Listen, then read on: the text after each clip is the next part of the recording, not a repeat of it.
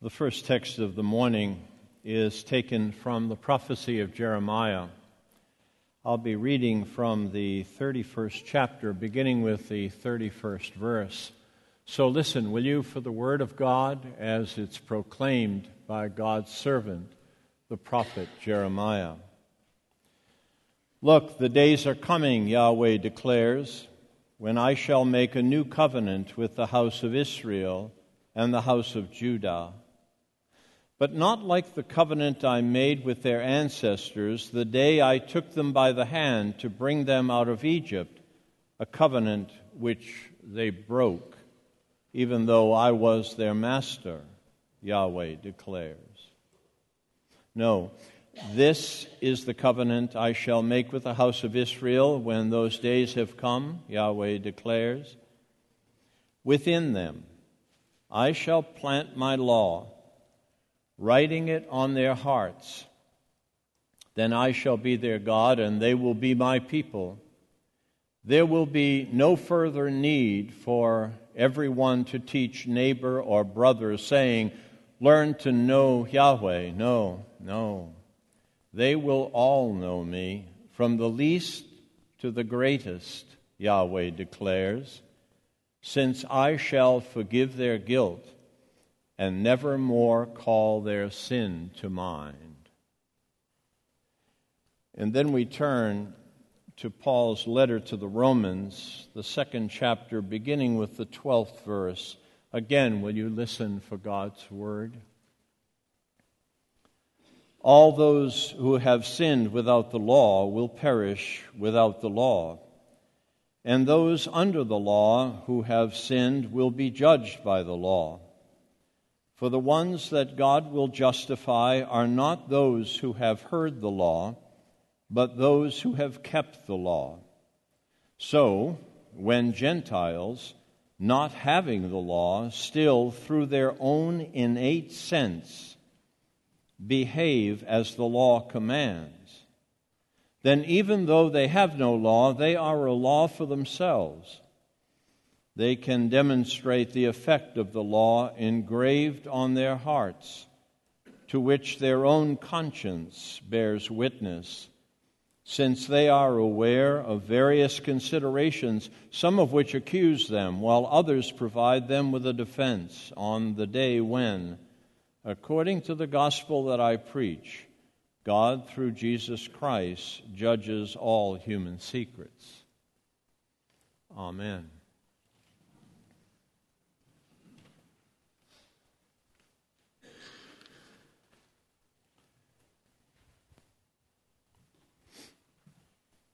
First of all, let me say how grateful I am that I have received this invitation from your pastor. I deeply appreciate any opportunity to preach because I did it for so long, and I really do miss doing it a lot. But there's something else that's happening today that will eventually bring tears to my eyes, and I truly mean that. And that is that I get to stand with you as together we celebrate the sacrament of Holy Communion. Tears are coming already. Indeed, that is one of the most profoundly important privileges that I have as a pastor. So, when I came here to start a new church in Carrollton, I didn't know anything about the Texas language. It was truly foreign to me. But that's not the most important point. I would serve a body of people called the church who didn't understand my harsh Bostonian accent. So I had to do something about that, and I worked on it, and it went pretty well. Every once in a while I slip, but when I'm under stress, I can revert back to that harsh Bostonian accent in a moment. So it was several years ago, not many. Marty and I had spent a week in Boston with all of our family. All of our family lived there. And we were on our way home. We were at Logan Airport, getting ready to fly back home to Texas. We were sad. I was especially sad because I miss our family, and I particularly miss being with our 5 grandchildren, all our amazing children, Berkeley, Keziah, Michaela, Fletcher, and Rachel. So I was missing them. But everything was going as smoothly as it could possibly go at Logan Airport on a busy day until we came to security. I went through my ritual, my typical ritual. I took off everything that was metal, the buckle in my belt. I took my belt off, my rings, my bracelet, pocket change, keys. You know the routine. I left my wallet in my pocket. It's not metal. It's not metal. So we lined up, as everybody did, like cattle ready to be branded. And they sent me through the scanner, and I stood there and did my thing for 7 seconds. I stepped out, and the person said, walk over and put your feet on those foot pads because we have to pat you down. Okay. So I did that dutifully, and this guy, who had an accent a lot like mine, I think he might have been raised in Revere. I do. He says to me, you got a wallet in your pocket, don't you? I said, it's not metal. And then, for all the world to hear over the microphone, he says, we need a repeat scan over here. And then he said something that I truly did not understand. He says, where's your property? I said, what? He says, where's your property? And I'm thinking, should I tell this guy I've got a house in Richardson, Texas? That I've got a retirement plan with the United Methodist Board of Pensions, and I got a little red sport car tucked away in the garage? I said, what are you saying? He says, where's your property? Where's your property? Where's your luggage? Is it over there or is it over there? Well, by that time, I'm pretty well fed up, and so the accent came back. I said, my luggage is over there on that conveyor belt. And then under his breath, he says, I don't know why people don't understand the word property. I held back because I wanted to yell at him. Well, why didn't you just say luggage? Where's your luggage? It would solve your problem. At that moment, I came to the realization that this guy who was just doing his job was not perfect.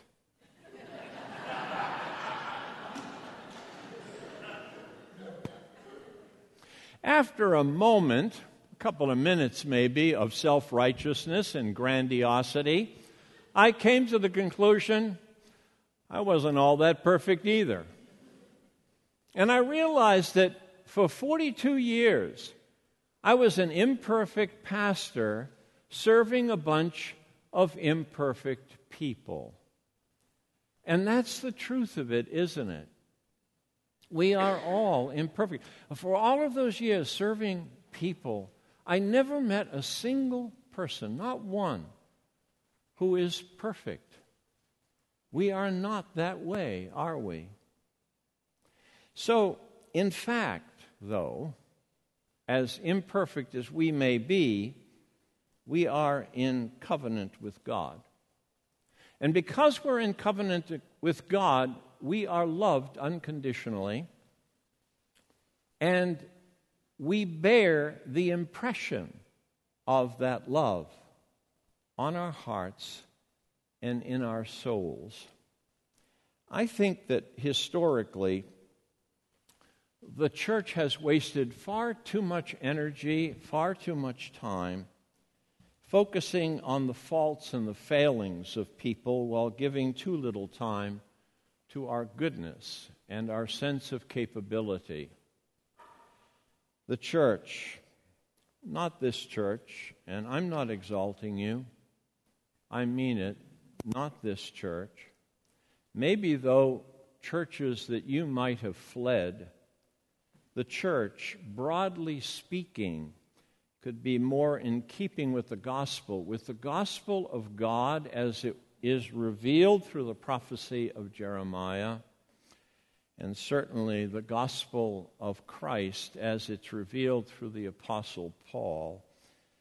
We could do better by accentuating what is right with human beings rather than bludgeoning each other with all that is wrong.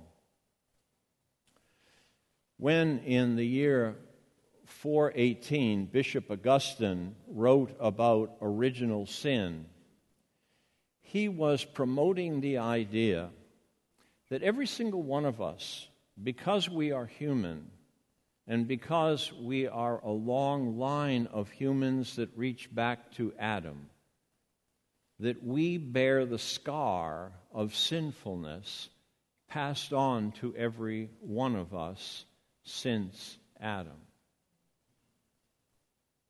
I have a problem with that. And I think that maybe some of you have a problem with that also. But here's the thing. The founding parent of our faith is the Reverend John Wesley. And John Wesley, in his writings, he certainly does identify the belief that human beings are depraved from the beginning. But he added what I call the Methodist miracle. And that is, he wrote, that God provides us with prevenient grace. Now, he used the word preventing grace because grace would be seen as out in front of everything. No matter what we do, grace is out there before we do it. So that prevenient grace envelops us and envelops everything. So yeah, we're imperfect, but we're imperfect in an atmosphere of sacredness. We're imperfect in an atmosphere of grace and goodness and love. So thank you, John Wesley, for giving us the opportunity to see the gospel truth. Now, we do have to quit focusing on what is wrong with us. Now, I appreciate a whole lot about the Bible from start to finish, but what I heard from this reading out of Jeremiah is that the church didn't invent grace. Grace existed because God existed. And grace is the nature of God. So, what we read from Jeremiah, I want to remind you of this phrase. This is God speaking through Jeremiah. I will forgive their iniquity and remember their sin no more. It really does clarify it for me. Now, the text that we read gives voice to God as Jeremiah identifies a shift that took place among our ancient ancestors. Let me share a couple of observations here. And this is in the realm of evolutionary biblical theology. What I've discovered as I've spent so much time with the Bible is that concepts and ideas gradually evolved. And these concepts and ideas were refined over centuries, many centuries, when people of faith experienced the right relationship that they had with God.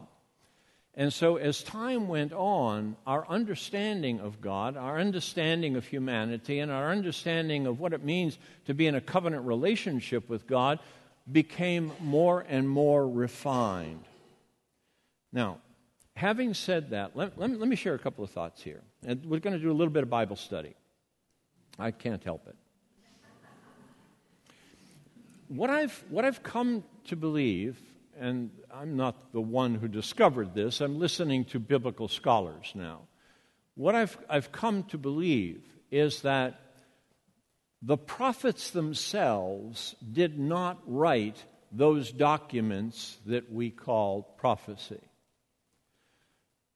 These people, these guys who were prophets, were pulpit pounders of the first order.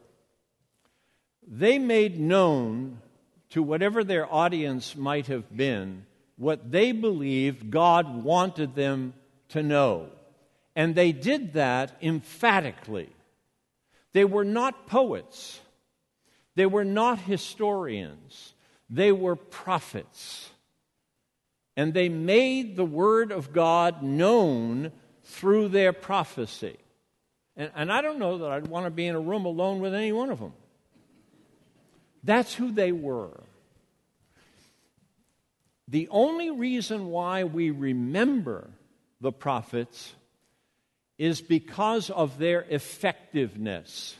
There were probably other prophets who said a lot of stuff that nobody listened to, and they've been forgotten.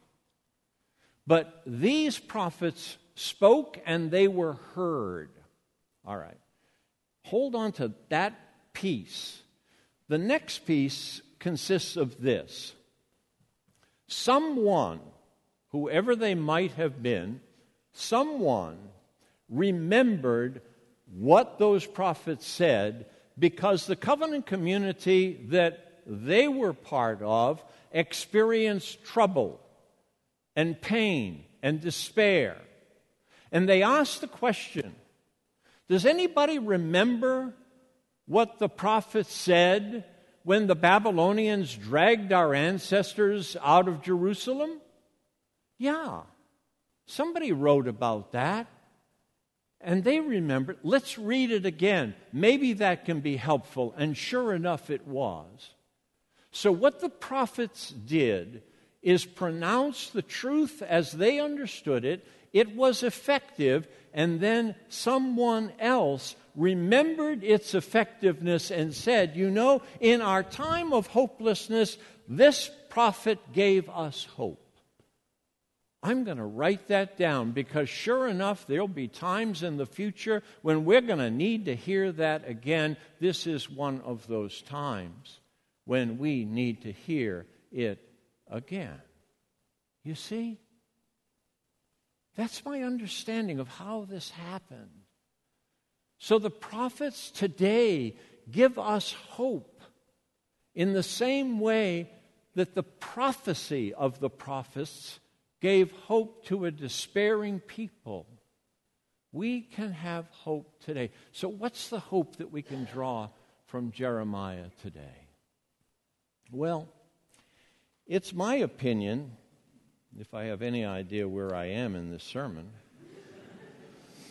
it's my opinion that the prophet Jeremiah is saying something that is profoundly important for us today. So here's how I see it unfolding.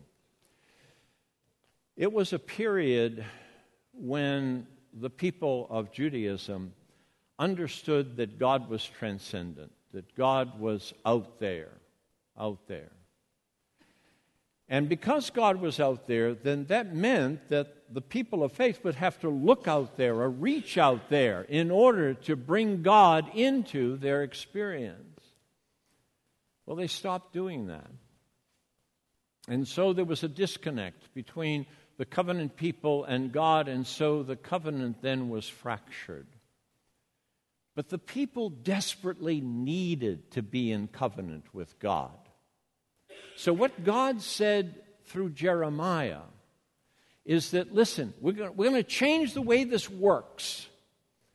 God is saying, I'm not going to be just out there. I'm staying out there, but I'm not going to be out there alone. Rather, what I'm going to do is I'm going to inscribe my will on the hearts of every human being.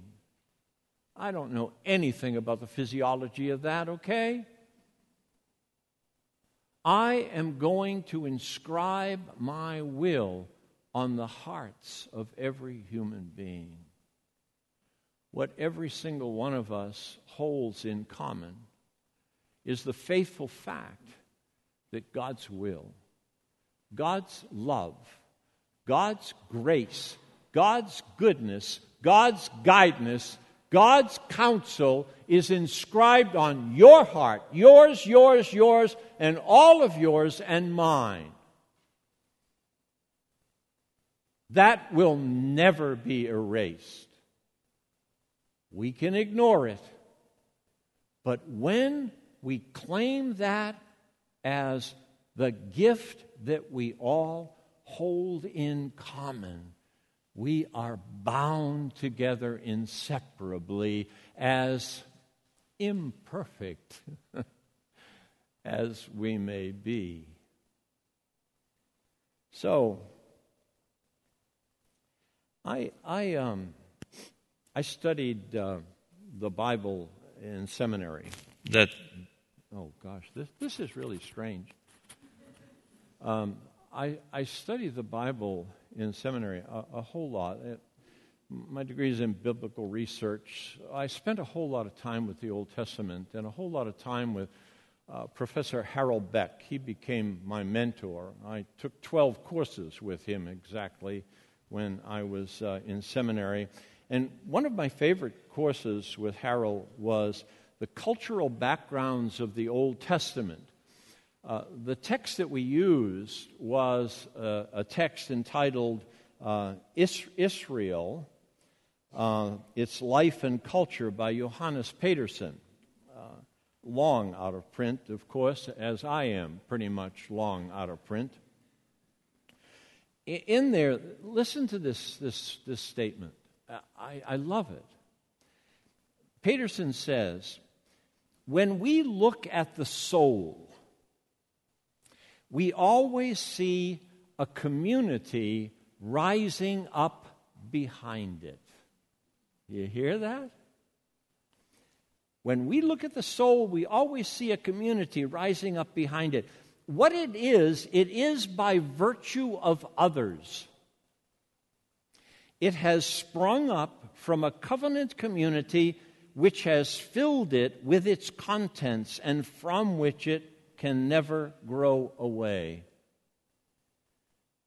Do you realize what you have done?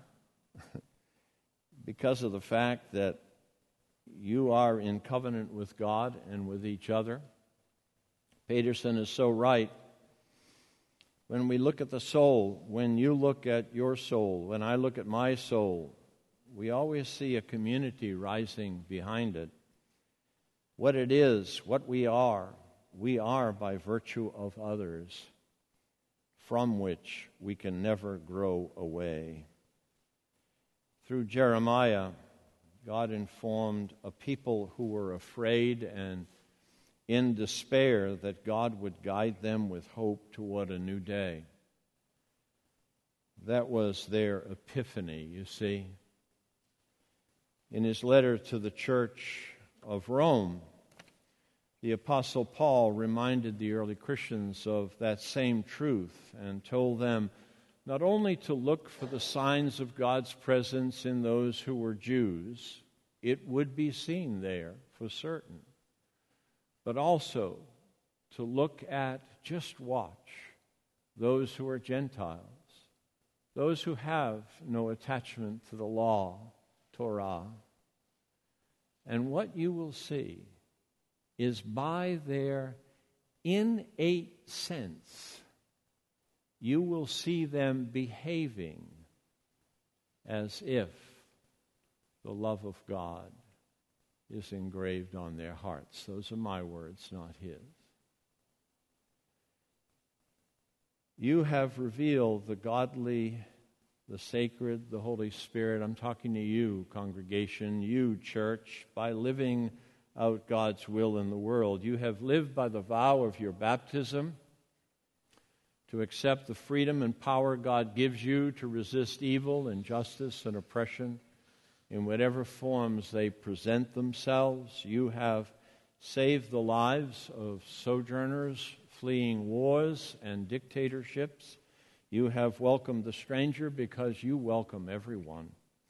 You have raised children to know God and to know that they are sacred. You have held the hands of those who are preparing to make their journey to the other side of resurrection.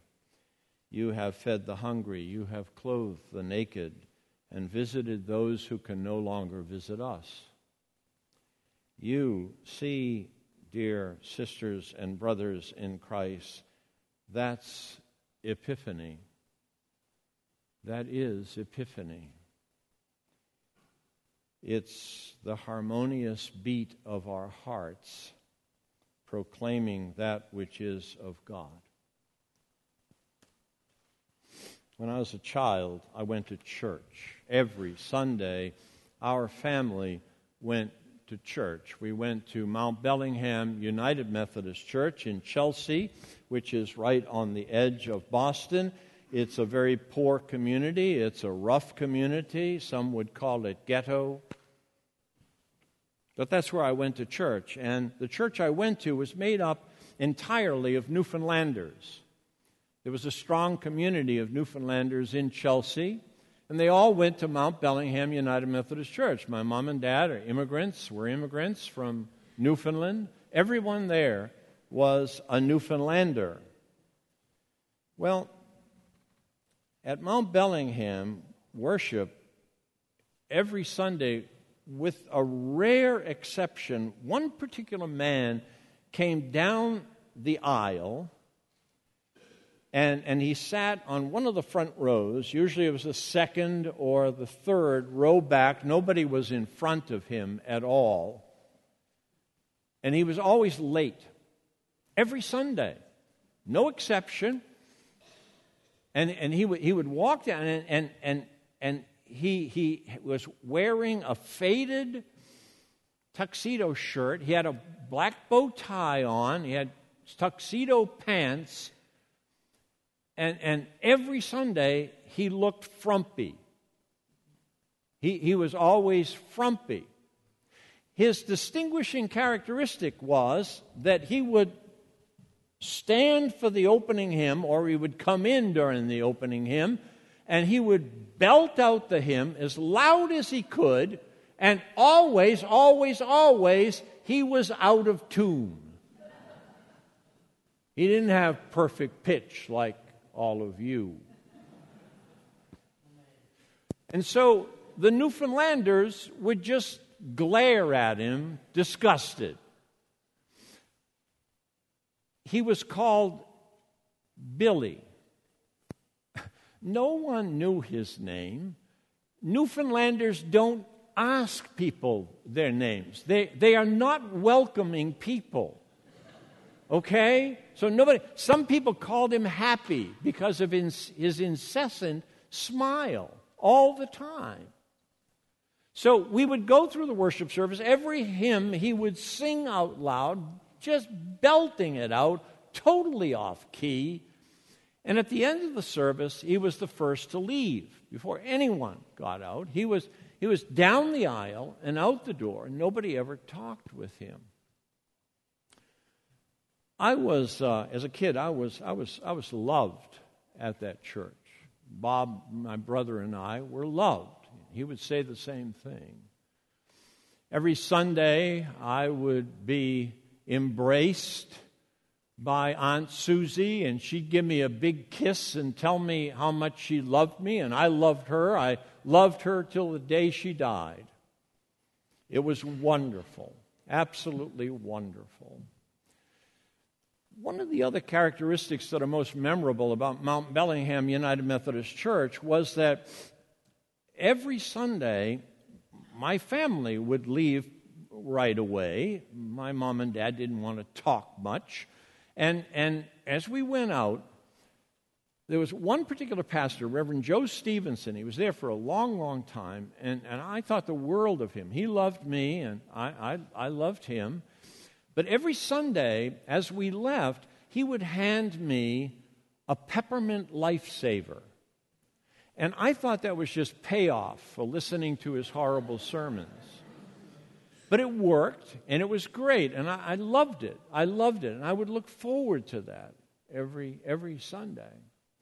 All right, so I was away for a long time. I was in the Army for 3 years and finished my undergraduate degree in Fort Worth. And when I went back to Boston to go to seminary, I became the youth minister at Mount Bellingham United Methodist Church, my home church, right? The pastor at that time asked me if I would preach on a Sunday morning. This would be the first time that I had preached on a Sunday morning, and I was scared to death, of course. I went up to the chancel, and I sat in the chair looking out at the congregation, right? And Mr. Goss, the choir director, started to play the prelude, and in comes Billy. Coming down the aisle, he was a little older, but just as frumpy. And he came and he sat down in the same pew. And I'm facing him now. We started the opening hymn, and he stood up and he started to belt that thing out. I couldn't believe it. It actually sounded worse when I faced him. It was really horrible, horrible. So I preached the sermon. It was a terrible sermon, absolutely terrible. But the people loved me so much, I knew they were going to say nice things. So it came to the end of the service, and I gave the benediction, went down the aisle out to the narthex to greet the people and to listen to their imaginary remarks of goodness and love, of course. And here comes Billy.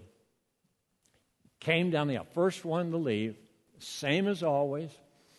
And he comes up to me and he says, "Good sermon, good sermon." And as I shook his hand, he pressed a roll of peppermint lifesavers into my palm. That was the blessing that he gave to the pastor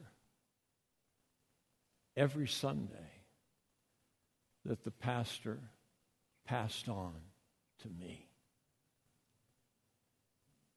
In that man, as simple as he appeared to be, was the love of God, the grace of God, the goodness of God. And that man, even though we didn't really know his name, was a member of the covenant.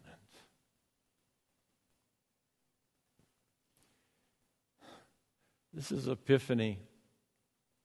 We usually talk about shepherds coming down off the hill and peering into a manger to see the baby Jesus, or magi coming from the east following a star where it's disclosed to them the nature of this Christ child. Or Jesus is brought into the temple where Simeon and Anna recognize the Messiah of God. Epiphany is broader still, wider still, more extravagant and wonderful. You are the expression of Epiphany. God has put on the heart or the soul of each and every one of us a gift like no other, the gift of grace. And it's for us not only to bear that gift, but to share that gift as we look carefully for the goodness in everyone. Amen.